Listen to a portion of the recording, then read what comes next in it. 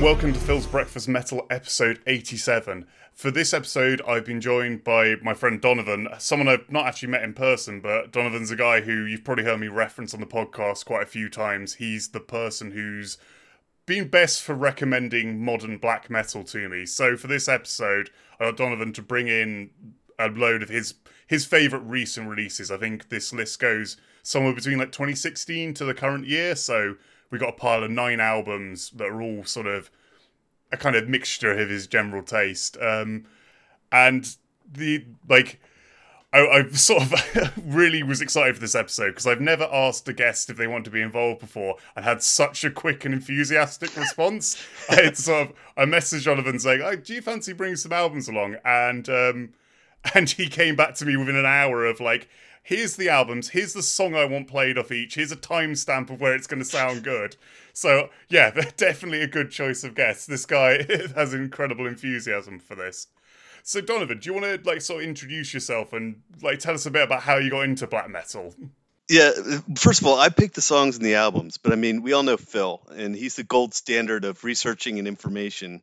And I'm just a little bit more of like, this fucking rules, man. Bleeding edge, looking for new shit, falling in love with it, and just moving on to the next thing. And so when Phil asked me wanted to be a guest and pick some songs, obviously, like you said, I jumped at the chance. And first thing is, we all know Phil's voice. I don't have it. So Phil, I'm going to send you the recording of my voice dry, no special effects in the chain. Feel free to put a nice, deep, smooth reamping to my voice, maybe like an orange amp sim, sort of like a sun. And then, because I don't have his made for radio voice. But yeah, anyway, I really had to think about what I would do for stuff that would be on Phil's, because Phil's audience is, I'm assuming, a pretty knowledgeable audience because you listen to this show. I mean, you're interested in it. And I didn't want to pick stuff that would be all like, yeah, we all know this. And I mean, I wanted stuff that was accessible to people that weren't just pure second wave, recorded in a dungeon. But I didn't want stuff that was that well known that it's old hat and everybody's like, yeah, we all know this. So while I picked some new stuff from this year, the other stuff I picked is stuff that I loved. And I always said if I get invited on a podcast, which is how I came up with this so quickly, these are some songs that I think people would like that they just aren't aware of. You know, it's just not, for whatever reason, it didn't hit it off. I found it out about this stuff by literally reading blog after blog after blog for like 1 year. I was just reading everything. Partly because I got into black metal very late. I got into black metal probably 4 years ago. I'd say though the first album I fell in love with that paved my way into getting into black metal, and this was way before black metal, is when I was a sophomore in high school, and that's The Ride Nowhere by the band Ride. It's one of the pillars of the shoegaze movement, like My Bloody Valentine, Swerve Driver, Slow Dive. But there was something with that Ride album in particular. It's chaos, it's feedback, it's a wall of noise, but it's just beauty too, and it just spoke to me different than other stuff. I mean, like, how can you make that sound so beautiful? And yet it was. And at the time, I was really into Megadeth, Metallica, Slayer, punk, gothy stuff like Sisters of Mercy, Joy Division. I think all that just sort of melded together to introduce me to the next thing, which was Deaf Heaven. That's how you get into it when you're coming from where I was. I mean, I think the first inkling I thought that I might be into black metal because, I mean, I'm 47, so some of the younger people here don't understand how it used to be back then. But we actually watched MTV, Headbangers Ball, to learn what stuff was new. And at that time, I sort of laughed at it because it was like Dimmu Borgir had those crazy videos with big pianos with skulls or organs with skulls on it. It was just over the top. And, you know, then there's Immortal videos. We all know those. But then I saw Satyricons, Fuel for Hatred, and King. And those two were like, this black metal might be something. But the thing is, those songs aren't really what I would call black metal. They're almost, I don't know, they're a little more pop, if you would, as far as black metal goes. But I did like the voice. And I was really into Dillinger Escape Plan, Between the Buried and Me, a lot of mathcore. And then I discovered Zao and Haste the Day. And those vocals were like what sort of drove me into the black metal vocals. And they basically opened me up for Deaf Heaven, which is when Sunbather came out, and I heard that. And also, around the same time, Year of No Light came out, and I forget what their album was. Drawing a blank, but Yeah, I'm not big on Year of No Light, so I can't help you on that one. I'm and afraid. and the thing is, I remembered liking it when it came out, and I listened to it, and I was like, oh, I don't know if I like that one as much as I used to. I don't know what I saw in it, but at that time, I saw something in it, and I started falling into the rabbit hole, and I started listening to stuff like Mole, um, and I realized that I sort of was getting into atmospheric black metal, and then my girlfriend started listening to a lot of Watain, and we just sort of just slid into this hole and Agalok, Sayor, Acathaxis, and then that's how we're here where we are today. And I sort of have some of these bands are some of my introductions. Yeah, and what's really interesting, you brought up the thing about this list, you going for something that's purposely quite sort of underground or lesser discussed. And of these 9 albums you brought in, I knew 2 of them ahead of time, and one of those 2 I probably only know about because of you, or at least they're definitely you were the person who introduced me. Whether I would have found them later or not, I don't know, but. Yeah, it's yeah. So I'd be surprised if this lot isn't fairly new to the listeners. I think this stuff is pretty underground, as far as I can tell. Well, also some of them are very obscure as far as no one knows who they are anyway. They're anonymous bands. Some of them really have nothing to them. Yeah, the thing I want to say actually was really interesting about sort of Donovan's taste in black metal, which makes you quite atypical to the average black metal fan I've met. Is you mentioned as well, like that thing you sort of do if you find the new thing, you love it, and you move on. Which means you're deep into black metal. You own hundreds of albums, know so many of these bands, but of the classics, they're not really your primary thing. Like, you don't dislike them, but you're not someone who's got like the big Mayhem, Immortal, Satoricon collection. You've got more by kind of the more modern bands than you do those. Right, I like them, but honestly, I always go, well, if there's ever a time things slow down, and I'm going to go back and deep dive, and I'm trying to do it now. But of course, this pandemic has actually accelerated releases, and I thought it would go the other way. I thought it's like, oh, great, I'm going to go back and like I used to listen to Darkthrone, but I listened to Darkthrone albums that weren't the classic ones. I listened to stuff like the more punky ones because I was into punk, and yeah, I'm gonna go back and get more into them. I give them all a listen, and yeah, oh yeah, this is cool. I'll go back. But this new album just came out. Let me check it out, and I never get around to going back. So yes, you're right. I have a the depth isn't deep, but the breadth is really wide. Yeah, and it's just an interesting perspective because so many metalheads who you know like into a lot of stuff Hmm. get properly into that historian mindset. I'm quite bad for it. Like with death metal, I listen to so much more older stuff than I do new.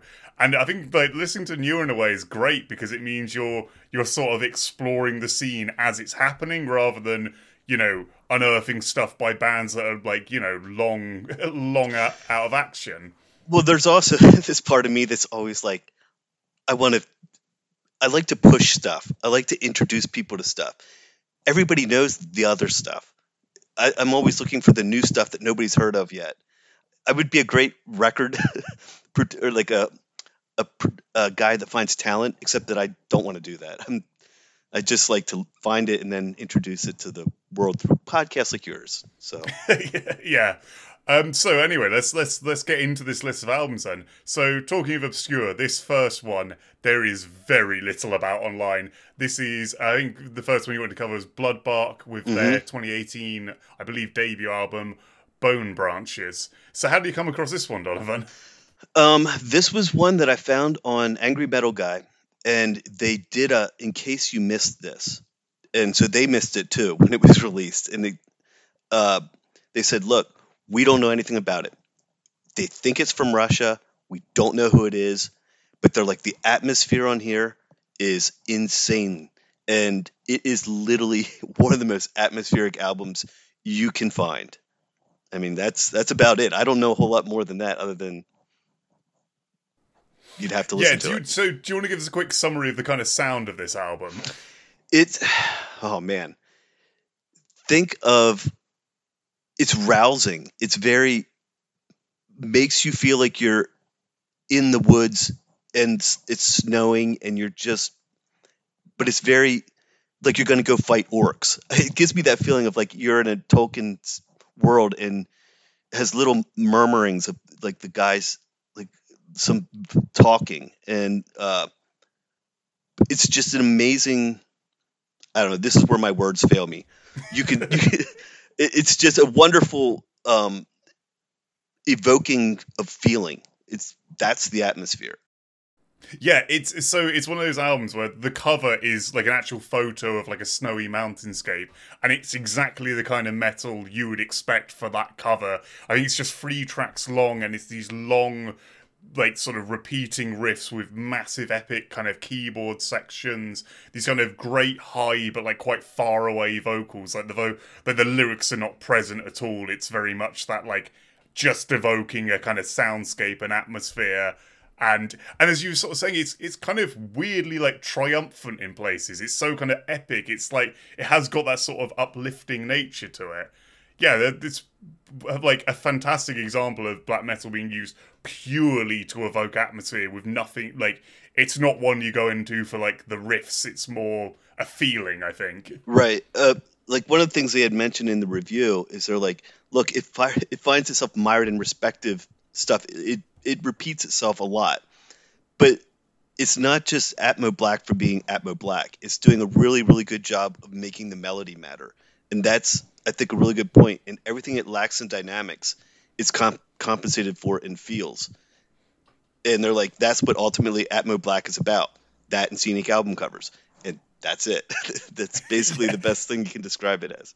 Yeah, I totally get that. I mean, this is like of that kind of summoning mold of black metal, that sort of yeah, I can see where you get the kind of Tolkien vibe for it because it's building off those bands that definitely have that kind of history to them. No idea what the actual lyrics are about. I'm sure it's very much mired in the usual like isn't nature great kind of stuff, but I mean that totally works. And they do, although they like repeat a lot, there is like interesting ideas that happen as the album goes on. Like I love that the final track builds in like these some like interesting almost like violin string quartet quite type sections, which I assume are entirely synth, like Flesh God Apocalypse do the synth orchestra, but it sounds really good. Like it could have you could fool me. I have no idea. It could be real or it might not, but I like the composition of it. It felt like that classical touch at the end really worked.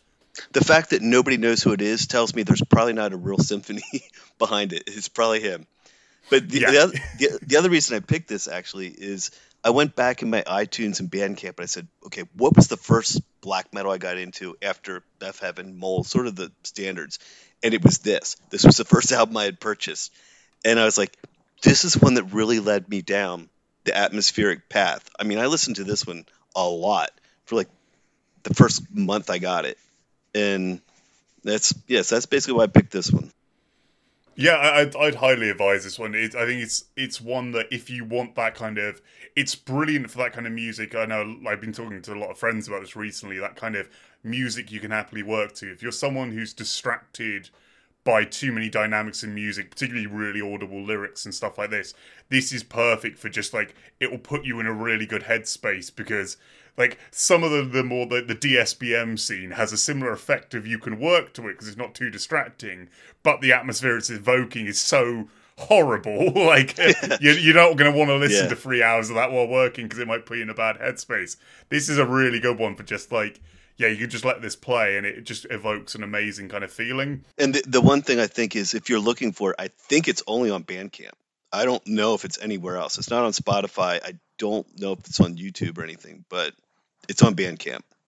And it's pay what you want as well. Like, you're not going to pick up a pisical copy of this as far as I can see. Like, I can't remember if it was on a label even or if it's just a self-release. It's self-released, I think, or it might have been Northern Silence.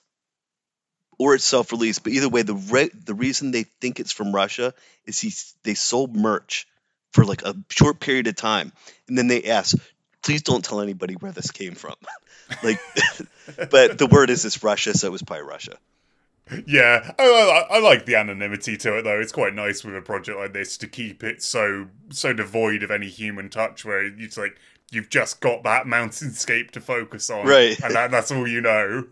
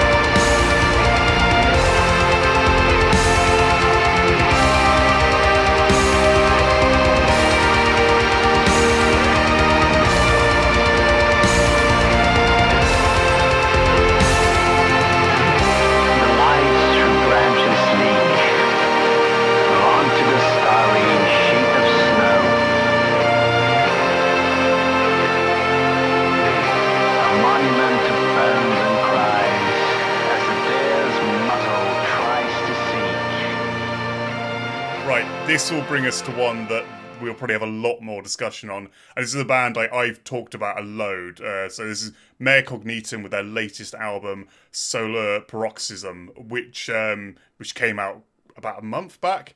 And yeah, I've spoken about Mare Cognitum a lot, but I've got Donovan to thank for he's definitely the guy that brought them to my attention, and possibly brought I Voidhanger as a label to my attention overall, which is incredible because it's something I've now bought 50 plus albums from that label. So yeah, thanks a lot for that. Yeah. So basically, after I got into Blood Bark, I started getting into like Together to the Stars, Saor, Agalok, Cathaxis. And a Cathaxis I loved. And first thing I started doing was going down the branches of the guys that were in the band. And one of them's Mare Cognitum. And there's something about his Galaxy music that just spoke to me. It's not the same type of atmosphere as, you know, the Blood Bark is literally feels like space. And that's just it. And all his albums are fantastic. And then this album came out. And I'm like, I cannot leave this one off. People are going to know this because it just was named this Angry Metal Guy's album of the month. But I can't ignore it. I mean, this is one I'm going to bring up because the song that I picked is literally him really breaking some new ground. It's got solos. It's got some chugging riffs. It's not just straight atmosphere. I feel the songwriting has really gotten better, and I think it's his next level, which just makes me more excited for his next album, which now I know could be a while. I don't know. Yeah, well, he works impressively fast. So for those that don't know, Mare Cognitum is the one-man project of Jacob Bazarski, and he's put out, this is like his 6th album now, and he's put out a lot in very short succession. His previous one was the split with Spectral Law, Wanderers, Astrology of the Nine, this 2-hour-long epic, which was one of my favourite albums of last year, and just one of my favourite black metal albums in general. And his kind of sound, as sort of Donovan sort of alluded to, the core of what he does is the black metal thing. His songs are blast beats pretty much the whole way through, like tremolo picking pretty much the whole way through, and that kind of traditional high-pitched black metal scream that's kind of a bit distant and unclear. But for some reason, the way he constructs that has that like cosmic nature to it, has that sort of impossibly kind of spacey sound, but without having to resort to like the dark place kind of thing where it's layered in very sci-fi sounding keyboards. He does it all with just guitar melodies and without even use of weird effects, but he creates these very interesting atmospheres. And he's just somehow taken that classic formula of black metal from like 2015 onwards and found a way to really invent within that without being like without ever deviating too much from the traditional formula, which I think is incredible. And I would add, the thing that's incredible is that he's put out a number of albums which all follow that same formula. But I own all of them. Well, I don't quite own all of them on vinyl. Some of them I'm trying to wait to see if there's a re-release because the prices have gone up considerably on Discogs. I think the one is sitting at like $70 to $80 with like $30 shipping, and I'm like, I'm gonna see if he represses this one. So, because I did get some of the represses. I think he will do a full run of repressing because this is the thing. Like we assume you've probably come across Mare Cognitum at this point because they just seem to, off the back of that last split and this album, they seem to be going up in popularity a ridiculous extent. Like that Eye Voidhanger roster in general seems to have gone from incredibly obscure to quite like sort of mainstream discussion of extreme metal, which is it's fantastic. I think it's totally deserving, but amazing. And like I think the sort of lockdown of COVID has played into this because bedroom projects are just as valid because no one's playing live to promote the album. So you live or die on the strength of your studio recording, and Mare Cognitum are a band who can well and truly compete with anyone on that front. Yeah, when that's all you've been doing your entire career, this is nothing new. Where other bands had to sort of recalibrate and like, okay, we have to. He's doing it all himself. Where other bands like we have to sort of coordinate in different places at different times, and it's all new to us. Like, and he's just like cranking it out. Like, let's go. What's really cool as well, I think he performs like the actual drums to these rather than being a one man project where that's the program aspect and he's primarily a guitarist. Although his, as Donovan implied, this album, the big development is he's finally really letting his guitar work shine with throwing in these long, incredibly well constructed solos, which do amazing stuff. Like there's tracks in this where the solo will sort of emerge in and out of the long tremolo picking. He'll be tremolo picking one or two notes, like just a simple chord pattern, and the solo will sort of like crest above that in and out and go back in and like then just drop into an interesting harmony with what's being picked. Then it'll be an interesting like sort of more complex pattern. I was amazed by the lead writing on this because it's not something. I guess we've seen a bit of it and we sort of knew he could do it, but I love that he let that be the focus of this album in some ways. Yeah, there were a couple songs off the Luminar Ath, whatever hit the last full length he did. You started hearing some of them come out, but it's not like Guns N' Roses or something where they set up for a solo and you see it coming. You're like, okay, here it comes. It just sort of, like you said, it arises and it just disappears. It's not like it just feels cool to see it bubble out and then go back in, and it's just very interesting. Yeah, I love the way these songs are constructed, and as you mentioned as well, there's moments where he gets into this almost like death metal, like heavy chugging riffing, but it's all the way the stuff works so well is it's all this seamless feel, like the whole sort of 50 minutes or so of this album just feel like this very continuous, like just logical progression, despite all these interesting ideas, and as I say, even throwing those almost like death metal type, like heavy aggressive riffing in there, and then back to the kind of the tremolo and blast beat stuff. Like it's just really well constructed on that front. Well, it's interesting too because I went in my clip. I picked the one chugging riff, and it's like one of the riffs that I'm like, oh, could be my riff of the year, and it's not a complicated riff. It's all comes from the setup before it, and all of a sudden you get this dun dun dun. And it's just a chugging riff that comes out of nowhere and surprises you. And maybe it's partly because I've never heard that type of stuff come out of Mare Cognitum, and it just threw me the first time I heard it. I'm like, this is amazing. I'm on board. I'm on. So I think this whole album actually surprised me on that front of like it wasn't what I was expecting Mayor Cognitum to sound like. The production is far more like sort of Wanderers. The previous one was this very raw, very kind of what when you're talking about black metal, that kind of production you expect where everything's a bit rough and. But this one sounds really full and quite like pristinely produced by comparison. So, like on first listen, it took me a moment to sort of adjust to it because I wasn't expecting it to sound quite this this sort of well produced.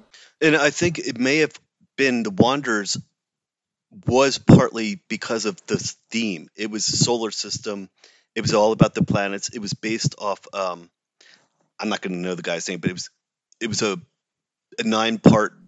Oh, Holt's the Planet Yeah, Street. yeah. So I think maybe that cold feeling that was part of what they were going for there. But you're right. It didn't lend itself to thinking this was going to come out of the next one, where it's this warmer, still same theme, but it's better, just sounds. Yeah, yeah. Although last year's was great. I love that album. That was one of my top albums. Yeah, because you say, but you were saying for you, this one has just like cemented as the best thing they've done so far. Mm-hmm. For me, I haven't spent enough time with this one to say it's better than the previous one because I love that one so much. But I'm not saying it won't be. Like, I'm just gonna have to see where I feel about this in like 4 months' time, I imagine. Yeah, you're right. I mean, I loved last year's Split, and so it's just. I was still looking forward to it, and I heard it, and it met all my expectations. So immediately I'm like, oh, it's better. You're right. I mean, it might take a year of, looking back and going, okay, which one do I really like? I still think it'll be this one, but we'll see. Yeah, and interesting enough, like talking to these bands like this having that kind of work ethic, Spectral Law also has a release coming up very soon, and the single from it is incredibly promising. It is amazing, and I have that one on. So good. I have that one on vinyl, and I think Spectral Law stepped it up too. And I think this could definitely be his best one based on that single alone. I'm very excited. We'll see how the album shapes up, but it's just once again, like I just love seeing I Voidhanger are really claiming it. Like last year wasn't a fluke. They have so much more from this like roster of artists who are just thriving in that like working from home environment. Yeah, I mean that's their whole roster. I mean, not all of them are one man bands, but a lot of them are, or one or two. And it's like I think they now have this label that can provide them with distribution and stuff, and it's upping both of them. I mean, it's helping the artists are getting better and the label's getting better artists out of it. It's just a symbiotic relationship. And one of the things actually coming back to the album that they help hooking them up with is artists for the cover. And like this one has a cover by Adam Burke, who's the guy he's very prolific artist. He's the guy who did Artificial Brains, Infrared Horizon, Vector's Terminal Redux cover, like some of the great metal covers over the last few years. I'm not sure if this is like my favourite work by him, but it's another super cool picture, and like I love that that's kind of getting coupled with these bands. Yeah, and my girlfriend found it for sale, the original, on the guy who, and it's $600, so I'm GoFundMe, I'm like, yeah. I'll take it. Yeah, that's worrying. That's just about in the price range of like, oh, I could just about justify that. It's like I shouldn't, but I could, but I shouldn't. It's like right in that tipping point.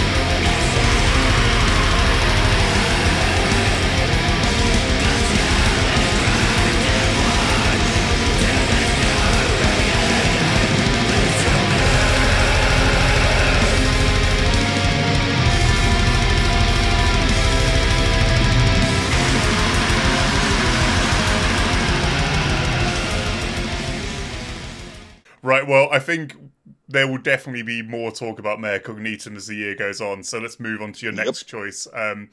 This one is Formasis and their album The Sixth. This is a German band, and unsurprisingly, The Sixth is a sixth album. So do you want to give people a bit of background to the sound of... Yeah, okay.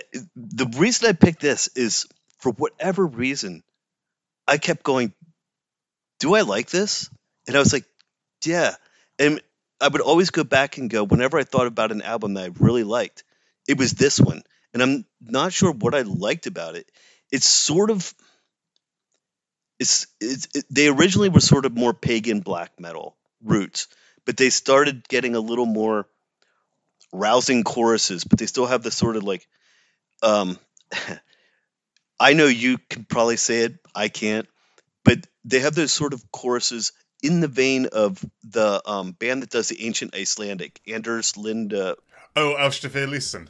Yeah, okay, you got it, that one. Cool. I mean, it took me ages to learn how to pronounce it. I only know it because I did an episode on them. Yeah, and it's not quite that rousing. I mean, they're not quite that Viking-y about it, but it's just got these great things, and then it has really good drums, great screeching vocals, and then it has several sections that actually remind me of Violet Cold, and I only noticed that recently when I went back to listen to it for this podcast, and I think it's because I heard this before I heard Violet Cold, and then when I was listening to it again, I'm like, man, that sounds like a lot like Violet Cold, and who I love their album, and it also has some gang vocals that sort of remind me a little bit of hardcore, like sometimes.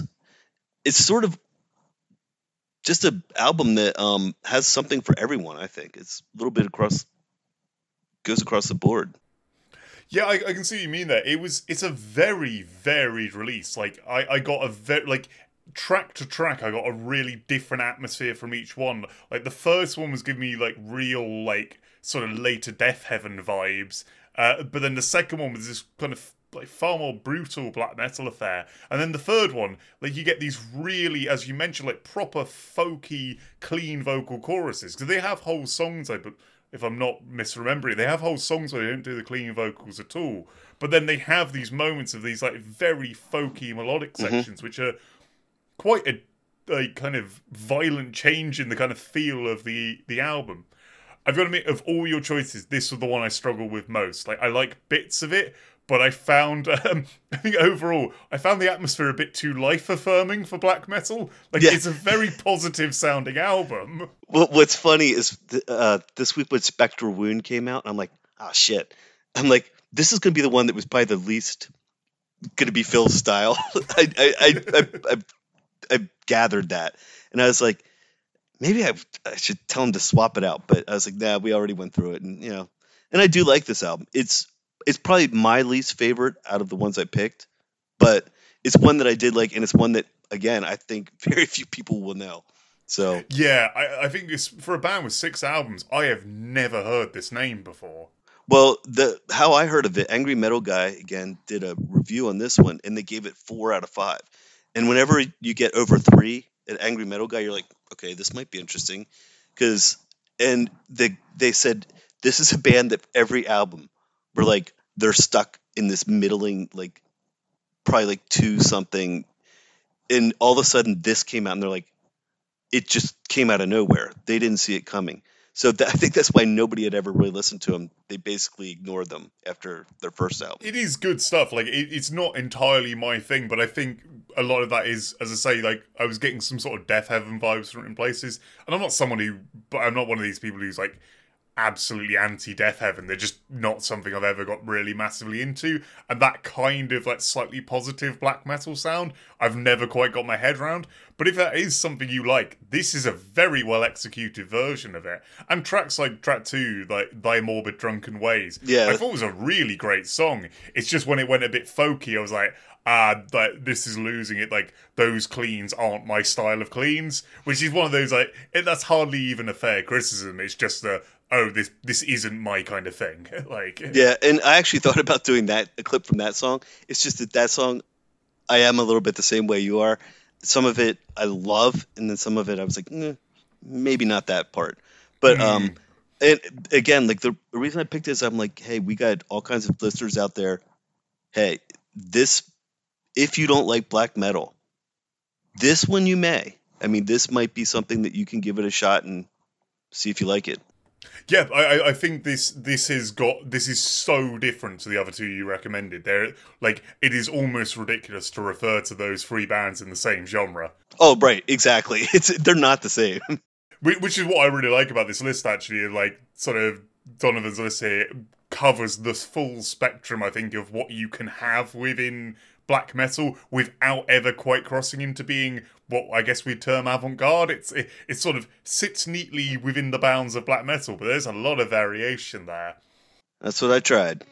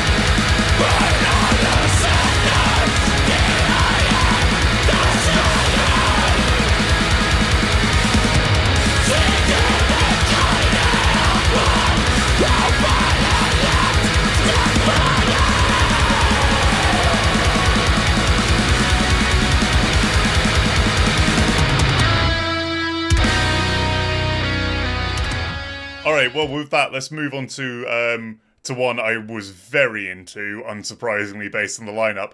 This is Obsidian Tongue with Volume 3. It came out in 2020.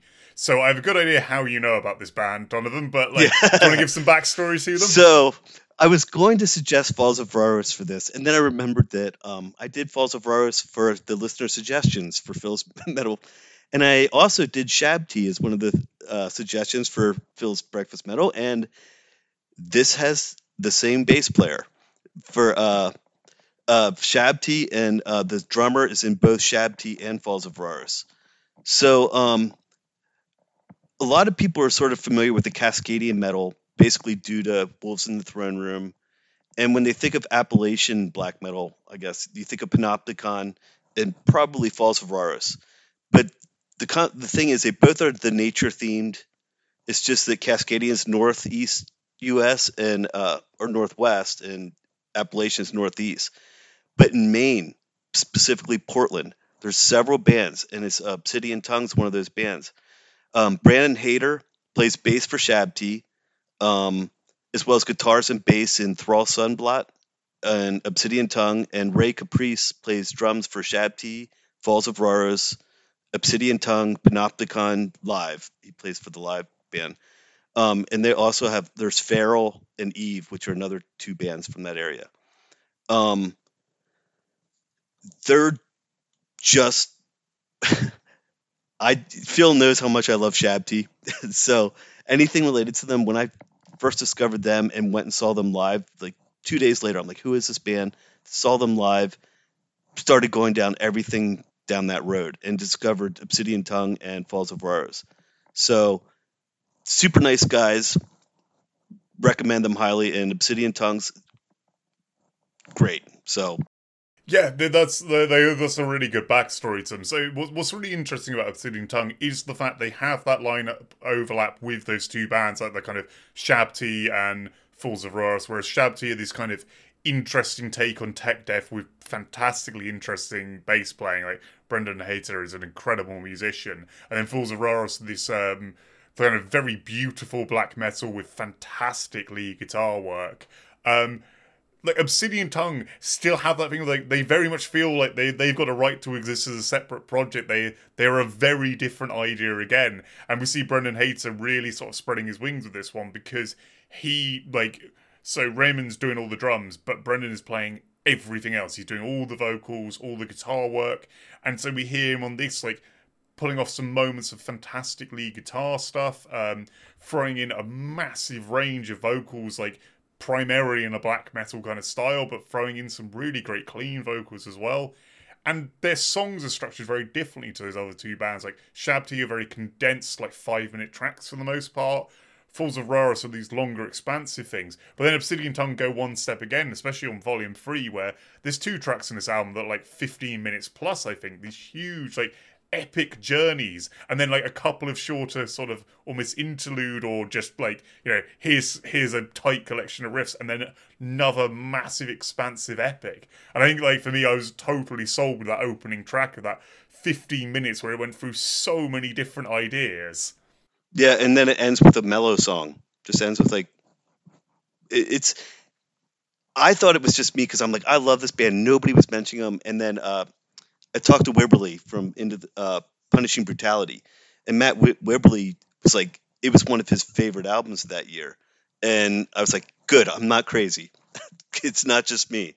And he's a super nice guy. It was funny because little funny story about that. I ordered an Obsidian Tongue T-shirt, and admittedly, the T-shirt wasn't the coolest T-shirt, but I was doing it to support the band. It was right at the beginning of I guess it would have been the end of 2019. I ordered it and didn't hear anything. Didn't get, months go by. I didn't get the T-shirt. So I wrote on Bandcamp. I said, hey, just checking, curious what was going on.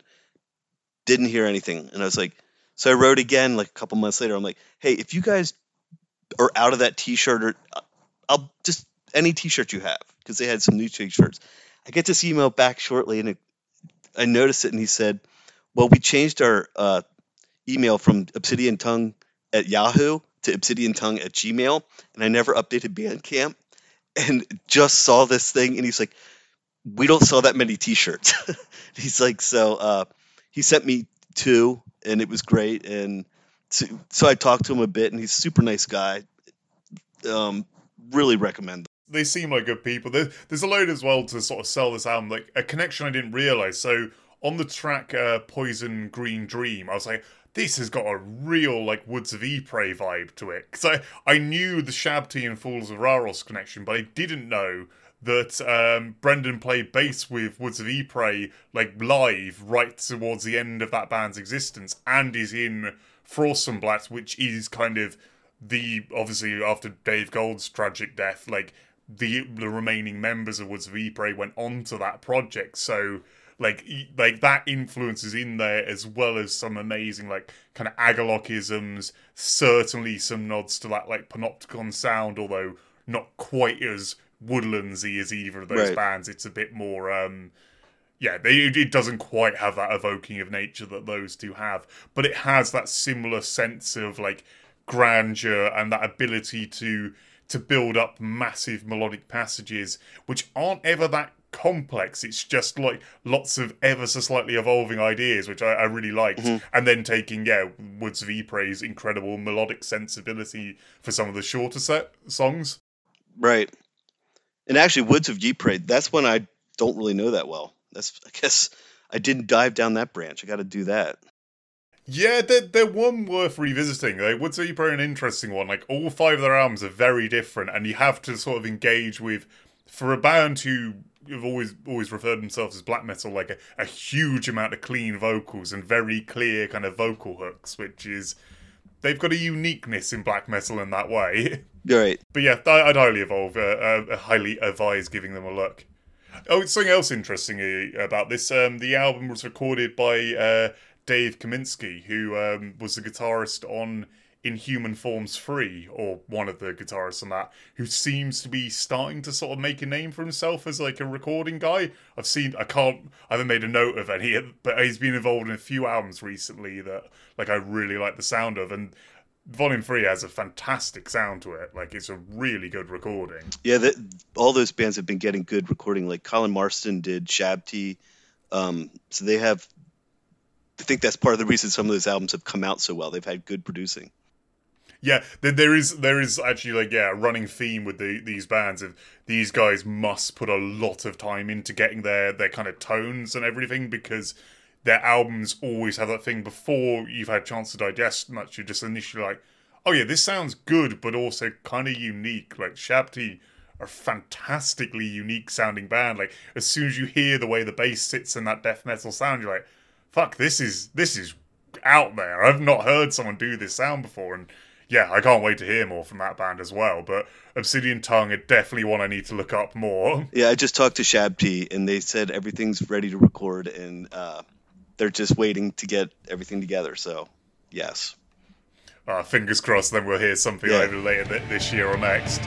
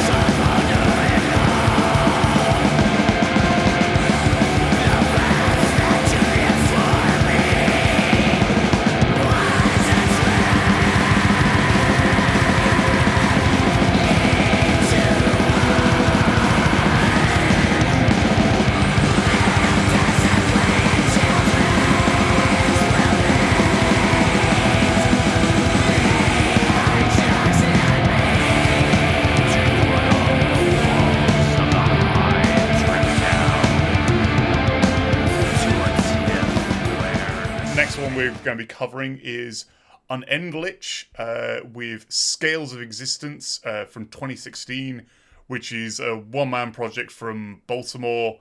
And I think this is this their second of 4 albums? I think this is the second one, right? Yeah, I think it's second. Then they had like a remix album, a couple things like that. But how I found out this band.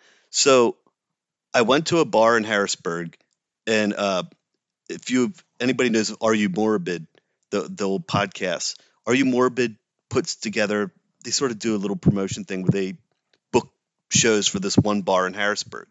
And I don't know the bands that are always going, but I've heard like it's always been good. Like one time Ayat was there, that's how I heard about them. And then I went one time and Unendlich was there and blew me away. And it turns out that was actually their second live show because it's a one person band and he actually got a live band together and they were incredible.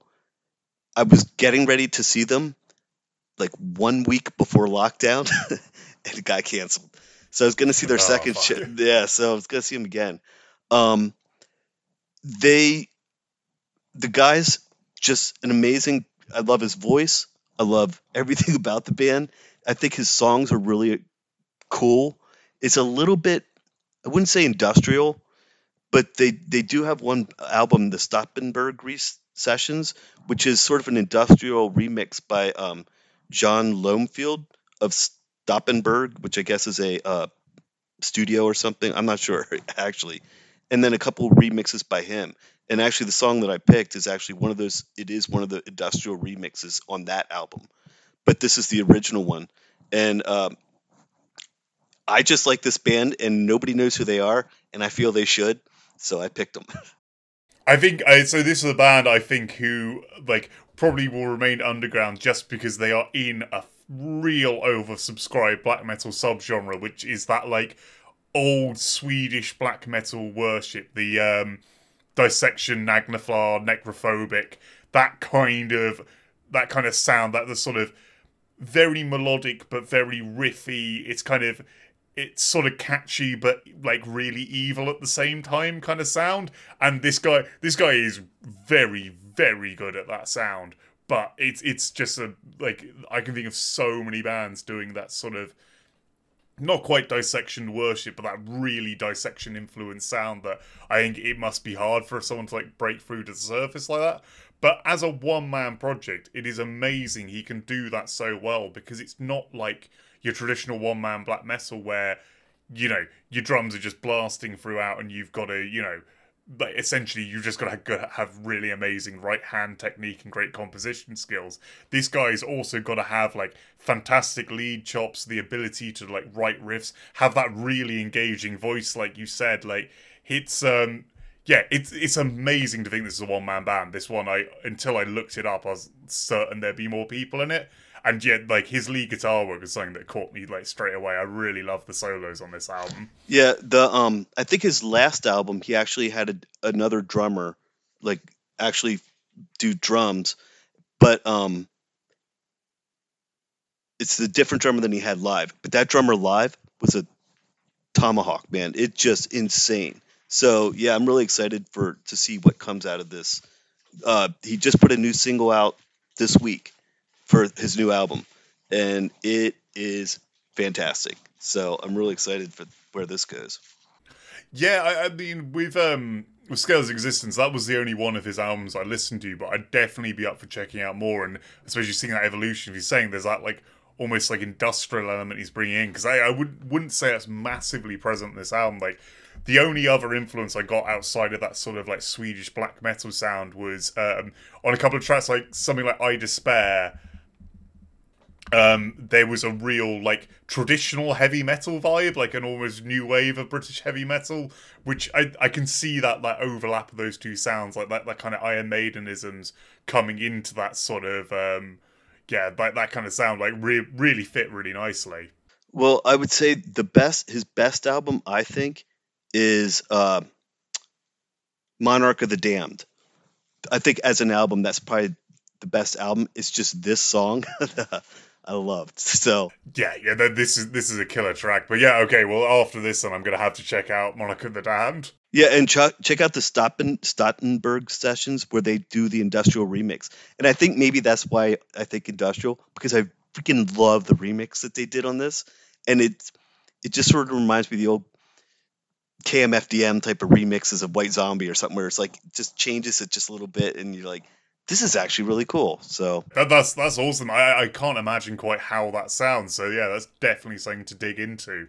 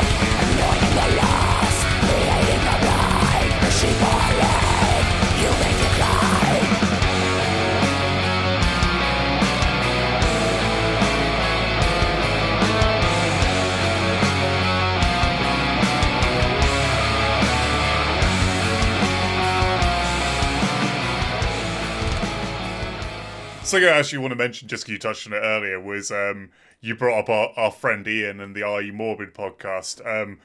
Some listeners of this may have been fans of those guys back in the day. I don't know if you've heard, like, Ian has started a new podcast called Shuffle Repeat, I believe. Yes, Shuffle Repeat. Yeah, which is going to be, like, way broader than Are You Morbid as ever was. So I highly advise listeners go check that out as well if you like this recommendation.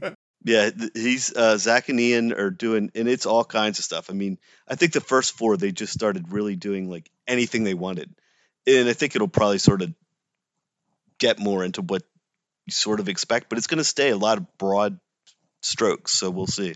All right, so the next one Donovan recommended is quite left field, I think, in comparison to everything else. This is the band Scarfae with their third album, Scarfae Cubed. I think that's how you say the band name. It's Skaphe. Skaphe. And we mentioned Obsidian Tongue having sort of like long Metal Archives entries. Bloody hell, the three guys in this have been in a lot of bands. So I think they're primarily US based, but have recently got a high profile Icelandic musician involved. Yes. So do you want to give some background on this, Donovan? I know nothing about them except they're supposed to be from Philadelphia, which, although I think they're also from Brooklyn, New York, there's a lot of confusing where they're actually from. The vocalist, though, is from Missenbering, from Iceland. And the drummer used to be in Fury at one point. So that tells you he's got some technical chops on that one. But it's a lot of cool little interludes between songs that are more psychedelic than black metal, and then it just goes into a swirling maelstrom of guitars and drums, and it's very Icelandic sounding, along the lines of a bunch of bands I can't say any of their names. So HRAE, that band, but with the A and the E sort of squished together. Yeah. I'll let you handle this because I'm. Yeah, so this is well and truly in that vein of that like chaotic, dissonant black metal. The stuff that is, I think, at the end of the day, always sort of somewhat taking influence from like the Deathspell Omega school of songwriting. But there's that whole like sort of jazzy dissonance in there, possibly even taking influence from stuff like Gorguts. Like a lot of those, this has that kind of absolute like chaotic nature. But what's particularly interesting, Donovan mentioned like the songs being like almost interludes, but like interlude kind of like 1 minute long songs between like 3 minute kind of bursts of like incredibly intense hateful noise. But what's really strange is over the really short runtime of this album, it like flows as one continuous piece. It's like I could not, if I was forced to like tell you where tracks have stopped and started, if it wasn't for like load times of streaming it, I would have no idea where like one song began and the next the one stopped and one began. Like it's very interestingly composed like that. It does feel like they wrote a half-hour long thing and then just chopped it up. Yeah, exactly. And what was funny is I was re-listening to this album preparing for this, and I was like, what song did I pick the clip from? And I'm like, wait, what song am I on? Like, you literally can't tell when you hit the next song.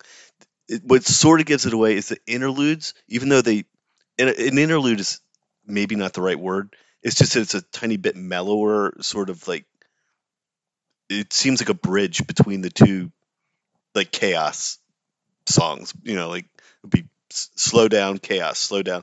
That's the only thing that sort of lets you know that maybe the next song hit. Yeah, there's sort of these interesting build-ups between it, which I think are really great, as you say, like bridging moments. What I really like as well, so apparently he joined on the second album, but DG of Misbrimming, his voice is the great like anchor in this, where the music is quite a lot to digest on your first couple of listens, but his like really clear and like just very charismatic voice, like instantly I've got something to sort of latch onto and enjoy while I try and unpick and understand the Maelstrom. Before I forget, this is funny. I bought their sweatshirt, and it came, and it was stuffed in my mailbox, wrapped in a garbage bag that was taped together. And I'm like, I posted a picture of it on Instagram, and I'm like, this is the most interesting packaging I've ever seen. And the record label wrote, "We ship you garbage, we put it in a garbage bag." And it was just funny. Like, it was just like, because I had talked to the record label before about a different, I was a Serpent Column t-shirt that I was trying to get, and it was held up in customs because of the whole pandemic thing. So I had sort of talked to them before, and it was right around that time I ordered this shirt. So I think they were making a joke, but it was kind of funny. I never saw anything like it. No, that's quite interesting as well, because this kind of style often has a real like overly serious nature to it. So that's what surprised me, because I was like, oh, these guys are, they joke around. What's bizarre about this one as well, there was some surprises late in the album. So I don't know. I think barring Mare Cognitum, this has been a theme for everything so far. There was actually some clean vocals in it towards the end of the album. And then this really well-placed sudden melodic touch that was, I don't know, just more surprises in an already interesting album. And they fit perfectly in this otherwise very dissonant kind of sound. Yeah, because you were right. It's a very Despel Omega type of just craziness. And the other thing I really liked about this, which again, probably less true of most of the other things we covered, is really great, like heavily distorted bass tone in it. Like they use the bass as a very kind of important part of the instrumentation, which again, interesting because it is a free piece where the bass is also done by, I believe, the guitarist. So, yeah, it's one overall I feel way out of my depth to review because I don't know the other band members have so many interesting projects, and outside of Misspringing, I've never heard any of them. I feel like there's a month's worth of research on these three guys alone. Oh yes, and again, it's definitely each one of those guys has months of research on albums. And this is so high quality, I would definitely want to check out that other stuff. But as Donovan brought up, the drummer was also briefly in Fury. And, like, that's, like, kind of hyper-polished tech death. Whereas this is this, like, incredibly raw, while technical, like so the antithesis of that band. So these guys clearly have an incredibly variable, like, skill set. Right. I mean, it was the same old thing whenever you do new black metal bands, you always got to check Metal Archives and make sure they're all clean. And when I hit Inferi, I'm like, oh, there's another band called Inferi. I'm like, oh shit, it's that band? Like, this guy played in that band. Because it's so... But then you listen to it, his drums are really good. It's just... Oh, hell yeah. It's just completely different soundscape behind it. No, the drum performance on this is probably the standout musical performance. Like, that guy is kind of brilliant. Mm-hmm. Yes, exactly.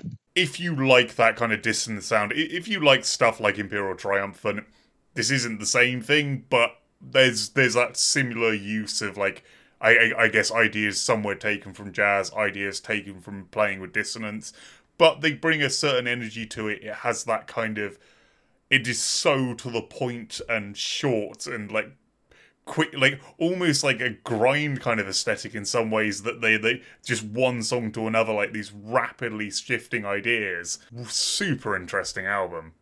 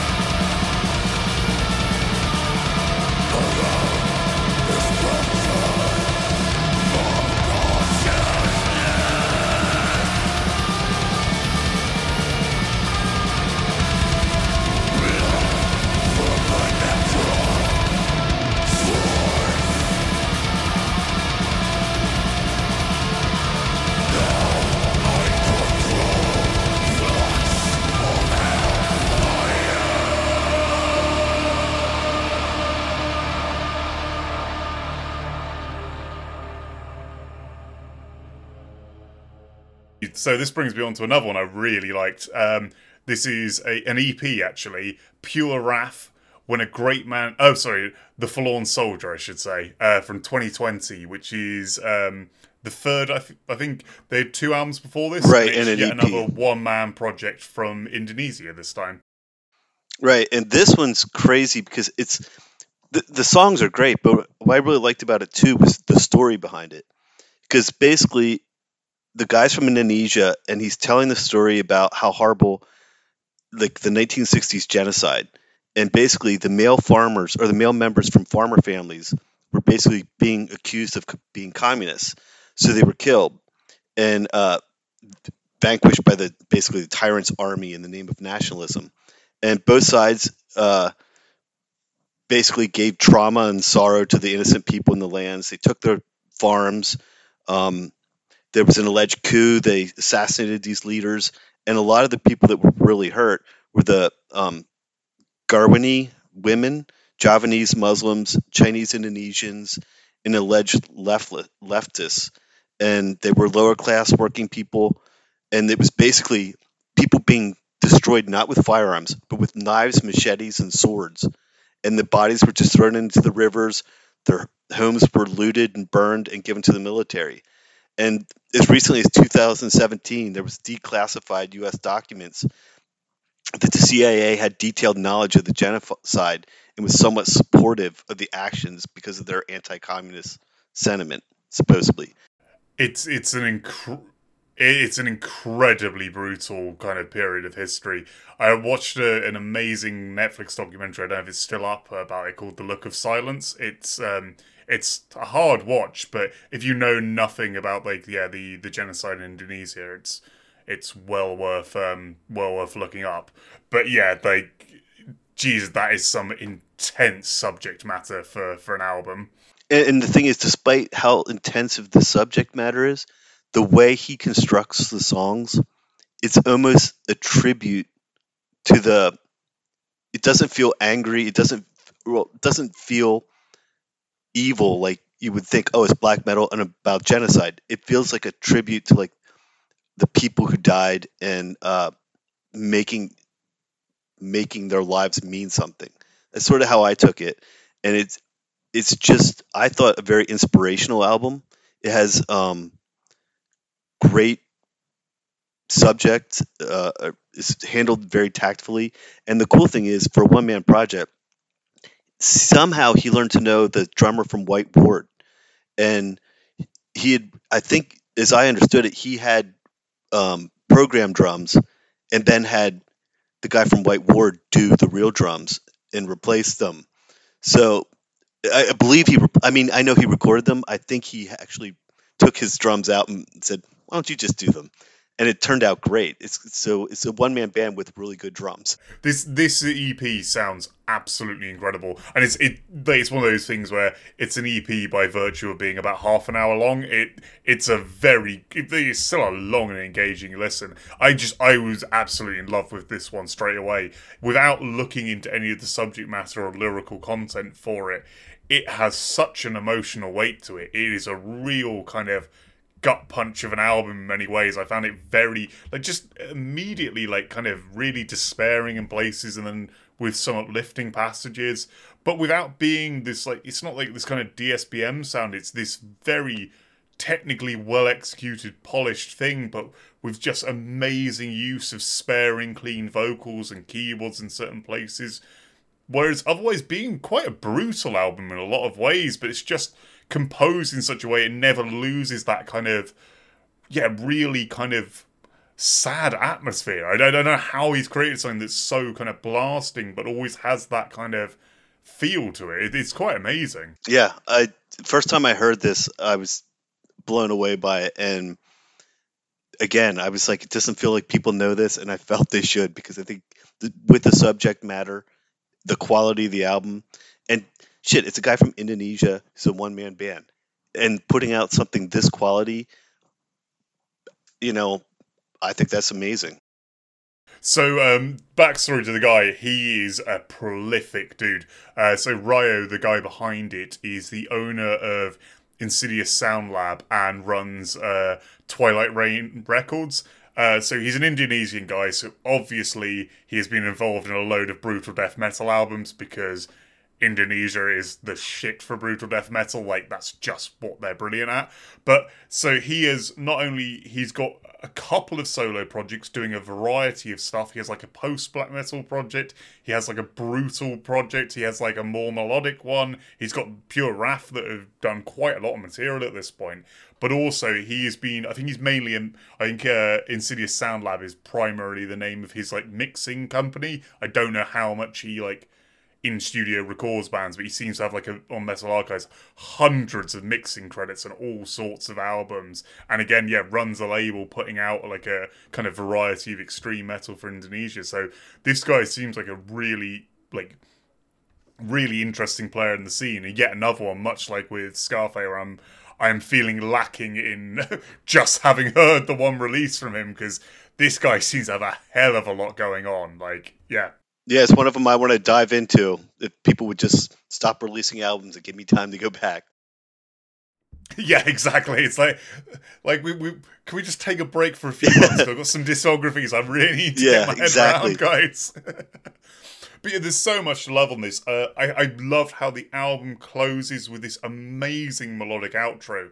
For a piece like this, I think it would have been so tempting to do the traditional, oh, here's a 3-minute keyboard song at the end, but no, they just bring the whole EP to this wonderful, long melodic close, and like that really got me. And doing that kind of thing of introducing clean vocals in the final track is like, here's another idea we're throwing at you. Really great stuff.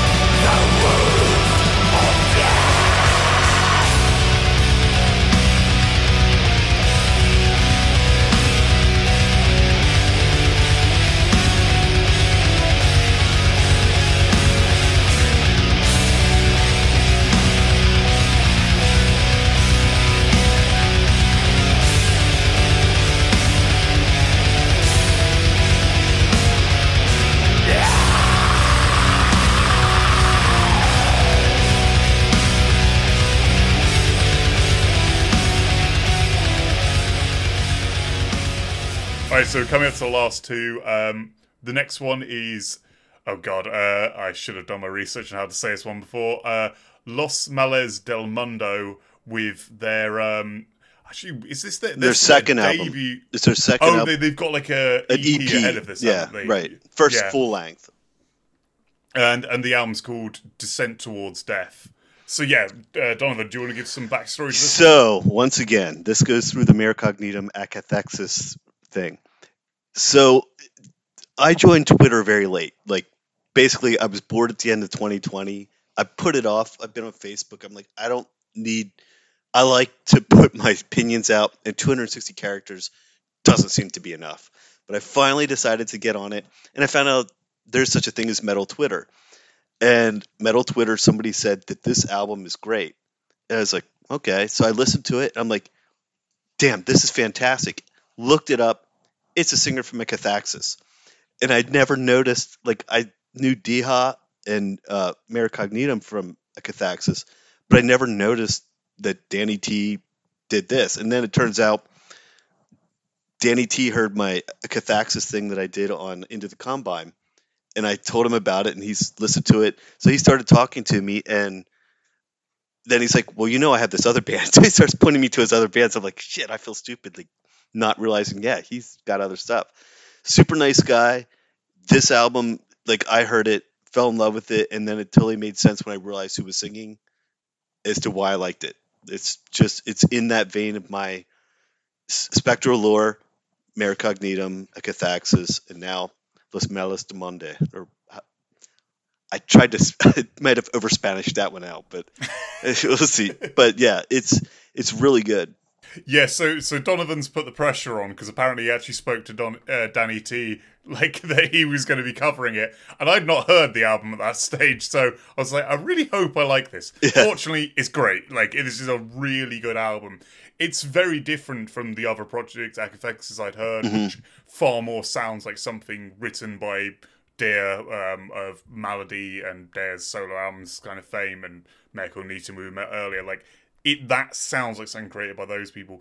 This has a very unique vibe to it because the one guy behind the guitars and bass for it, Christian Jans, this is his only thing as far as I can tell. He didn't have any other credits I could see. And he's created quite an amazing kind of structure of songs. Like, it was really unique. The way the first track, Falling Into Nothing, started, it started out with this quite kind of melodic black metal intro. And I was like, okay, I think I know where this is going. It was really nicely written, but I'd heard that before. But then there was a sudden change where it went kind of briefly really dissonant, and then into this kind of more traditional black metal blasting section. And then Danny T comes in with this fucking ridiculous scream, and I'm like, okay, now I'm on board. That was that 2 minutes was this amazing kind of thrill ride, and like that's just the start to the album. And the types of vocals he uses in there, they cross the gamut. Like, he hits every type of vocal you can get. Like, so I loved it. There's some amazing stuff. There's like this really low vocal he does on the second track where I can't work out if it's pitch shifted or not, whereas primarily sits in this, like, he can do these really drawn out high screams that just go and go. But he's like, his kind of comfort zone, it seems, is this more middling scream. And he's primarily known as a vocalist, but according to Metal Archives, I don't have a physical copy of the album. He's credited with drums on this, and whether they're real or programmed, the drum writing on this is fucking fantastic. It's something that really made the album stand out for me was how creative they were. In those traditional black metal sections, it would have been so obvious to go for blast beats through them, but he seems to be doing everything possible to avoid doing a blast beat. It's all like you'll get the amazing rolling, like, repeating drum fills over a section, or bits where he'll go really slow counter to the guitars going really fast. Like, occasionally it will go for the traditional blast, but I just felt the drums were so interesting through this. That's one of the things with blast beats. Like, I mean, I love a good blast beat as much as the next person, but there's something to be said about tasteful drums in a black metal song, and not just overwhelming you with just nonstop blast beats. They're impressive, and I like them, but like, I like little rolls and fills, and like when you notice that, hey, they're not just doing your normal stuff. This is interesting, and when you actually notice the drums, because they're not just in your face nonstop, you start noticing little patterns, and it's fun listening to drums again. It was really exciting because the guitaring was almost more traditional, but what he'd done with the drum work had given these changes of paces that it wasn't so much in the guitar. Like, the guitar was, like, especially in the first track, is fitting a more of a normal structure, but the drums keep kind of slowing down, or, well, not slowing down, but like getting less complex and then getting more intense, and it just gave it this really engaging kind of feel to it. And for like an 11-minute song, it just flies by. Mm-hmm. Yeah, I agree.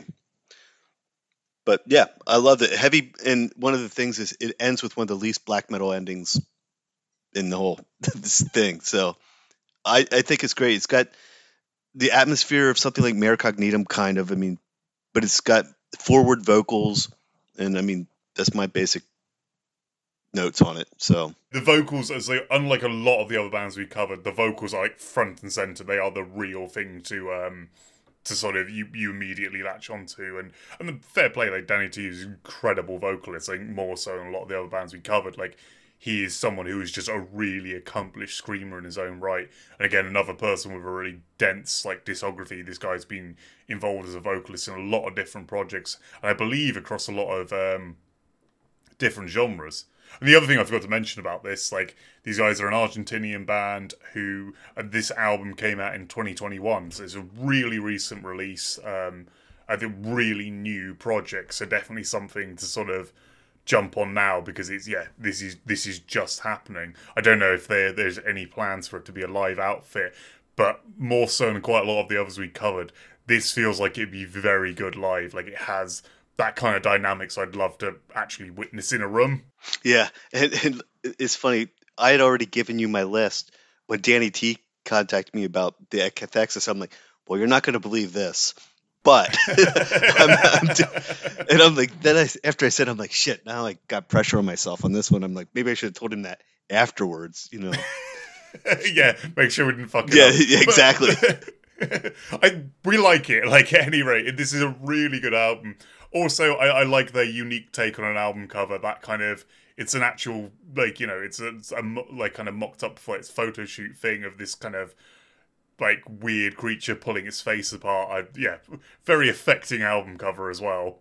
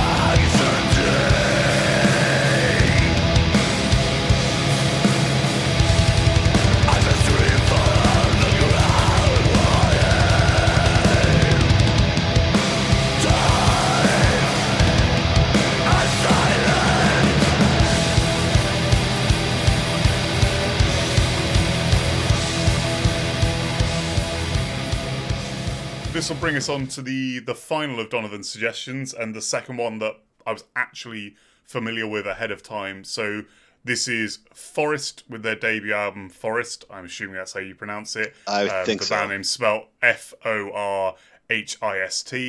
and very notable release because it's a one-man project, we believe, by Vince Val of Blutus Nord fame. There's not much to say about the band outside of that, because Vince Val is actively sort of in the press for this, said, I don't want anyone to know about this. I don't want anyone to know about anything outside of the music. It is just a purely, like, he just wanted to sell this as something. For some reason, he felt the need to release under a different name for Bluetooth Nord, which is interesting because Bluetooth Nord have a lot of different variations. Yeah, it's not like Blue Dust Nord is like this one sound, and he's like, I want to do something different. They go all over the board. He could have easily stuck this in under that name, but it's an interesting idea. But what is kind of striking about this, considering it's an album by Vinzwald, is it is a very traditional black metal album. Totally, it's definitely, it doesn't have all the, like the last Blue Dust Nord album, with the mushrooms and the hallucinogen. Yeah, it had sort of a feel of hallucinogen. This is a black metal album. But for all that, like, Bluetooth Nord always been famed for doing amazing, like, weirdness, for coming up with new stuff, like an album like The Work Which Transforms God, or their 777 trilogy, these really out there odd takes on black metal, and often doing it before it was kind of the cool thing to do. Like, I feel a lot of his albums are somewhat underrated because they were just too much at the time. This is the polar opposite to that, and it's really great. And it's great to show that he could have all along probably been more successful just being a Norwegian style black metal band, because he's totally got the skills for it. This is a fantastic, like, early Norwegian kind of worship album. Like, it's really, really good at it. And speaking of not wanting to do publicity for it, I got this on vinyl, and when it came, I opened it up. So the cover just has a little fox curled up in a thing. Inside, it's got an owl. Back, it has another picture. There's nothing. There's not a single word in the thing except on the on the side of the vinyl, it just says forest in tiny letters. That's it. It's the only words in the entire thing. The songs aren't named. There is no, like, I've got the CD. 1, 2, 3, 4, 5, 6. It's just. Yeah. There's no lyric book. Look, it's just a cardboard cover, like. But lovely album art. That image of, like, the fox curled at the center of his smile. Oh yeah, like, it's really pretty, but not yeah.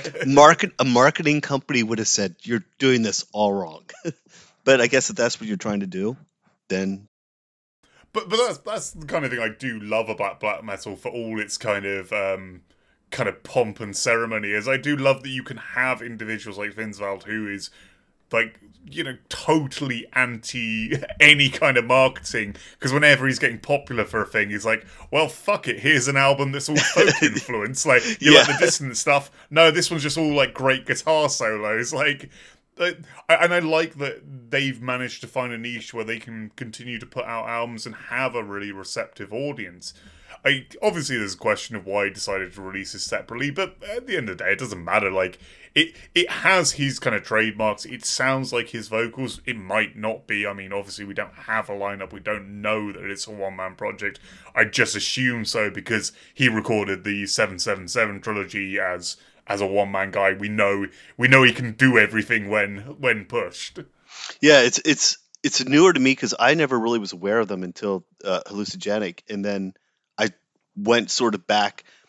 But again, I haven't had time to go through their whole thing. I just went back like one album, but I knew I loved it enough that the second you posted this, that this was coming out, and I'm like, oh, it's him. It was an instant purchase for me. So yeah, they're one that if listeners haven't gone back, like their latest album, like Bluetooth Nord, was this amazing kind of like very psychedelic, very lead guitar led, like beautifully composed black metal. That 777 trilogy I keep talking about is this far more dissonant kind of horrific thing, but then has this beautiful kind of very sad ending to it. There's the Memoria Vetusta series, which is far more lead guitar led, far more kind of traditional black metal, but in a different way to this. This album doesn't have any kind of solos or anything like that, whereas that's very long songs where they'll get into these long passages of like more self-indulgent moments. This is very condensed, very to the point. Also, it really leans into that kind of like atmospheric stuff of. I love the rain sound effects in this. Those kind of songs, right? It's like, really worked. It worked great because at first I'm like, oh, this is like it starts off with these little foresty sounds, and I'm like, damn it if he did make it work. It works great. And I think it being to the point as well, like, because if you told me the concept of this, I would have been fully expecting a Passage de Hiva kind of Oh, exactly. 2 hour Exactly. long, like, Walking through the snow with the sound of the blizzard. No, it's just little tasteful stuff. Not that the other stuff's bad. I mean, I'm fine with the 2 hour. I have that one on pre-order it's too. brilliant. Yeah. Yeah, that album is absolutely brilliant, but this isn't that. This is a far more kind of to the point thing. It's only about a 40-minute long listen. And he does throw some interesting, like, there are moments where it does get a little weird right at the end. Like, the one, I think track 7 gets suddenly a bit kind of heavy in a way you weren't expecting. But for the most part, it's all fairly, like, you hear the first track, like, that's what you're getting throughout this. I don't know what else to say, but yeah, it's a fantastic album. Love it.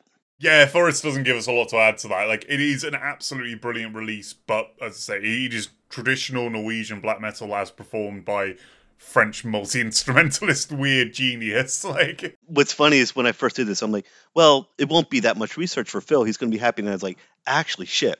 Nobody knows anything because I was like, nobody knows about these bands. I'm like, he might be that guy that goes, I got to dig into this. And it's going to be tough because these guys, not a whole lot known about some of them. the first and last one here, there is nothing to go on. This one, we've been actively told, don't look, go away. Exactly. So that brings us to the end of Donovan's list. Like, as I say, a really cool kind of breakdown of like a load of different aspects of the genre and really up-to-date albums. That Forest one, if I didn't mention, is another 2021 release. So there's loads that you may have missed from this year that's coming out. And Donovan's always been a great help for having his ear to the ground like that. So thanks so much for that, Donovan. I got plenty more. Also, something we've been alluding to throughout, the reason me and Donovan know each other so well is because of the Into the Combine podcast.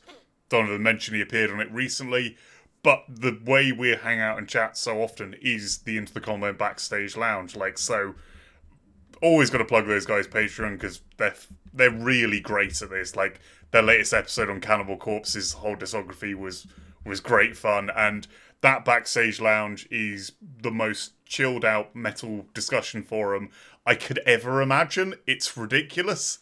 It's I honestly don't know if you could ever put a better group of people together. Like everybody seems to have the same ethos or ethics or whatever. Like we don't have there's no shit talking. It's just friendly banter and just a bunch of people that love to dive into stuff. And yeah, we've all become very good friends. And it all started because a bunch of us were going to meet up for the first time at Beer and Metal. And then the pandemic happened and we decided, hey, let's just do Zoom calls. And we all knew each other from talking on the Facebook group. But you're like, the first time I'm like, I hope these guys aren't a bunch of assholes. Like, I hope like when we start this Zoom call, it's not just awkward. We've done like 57 of them now. We've kept going like since the beginning. We just keep doing it every week. And it's one of the highlights of the week, sitting around talking Donovan about this has stuff. kept me sane through kind of lockdown of like that most Saturdays we get together for like a Zoom call with a load of people from the backstage lounge and just talk metal, and it's it's been this really, really amazing experience. And particularly in the UK, I've not been able to get out and about much because we're not allowed. So it's been so nice to like have someone to talk to about this kind of stuff where there is that easy common language because we're all into metal, if a very wide kind of broad subset of like that genre, but all of us are. We're all into like various aspects of it, and it's like it's good. It's interesting it's metalheads.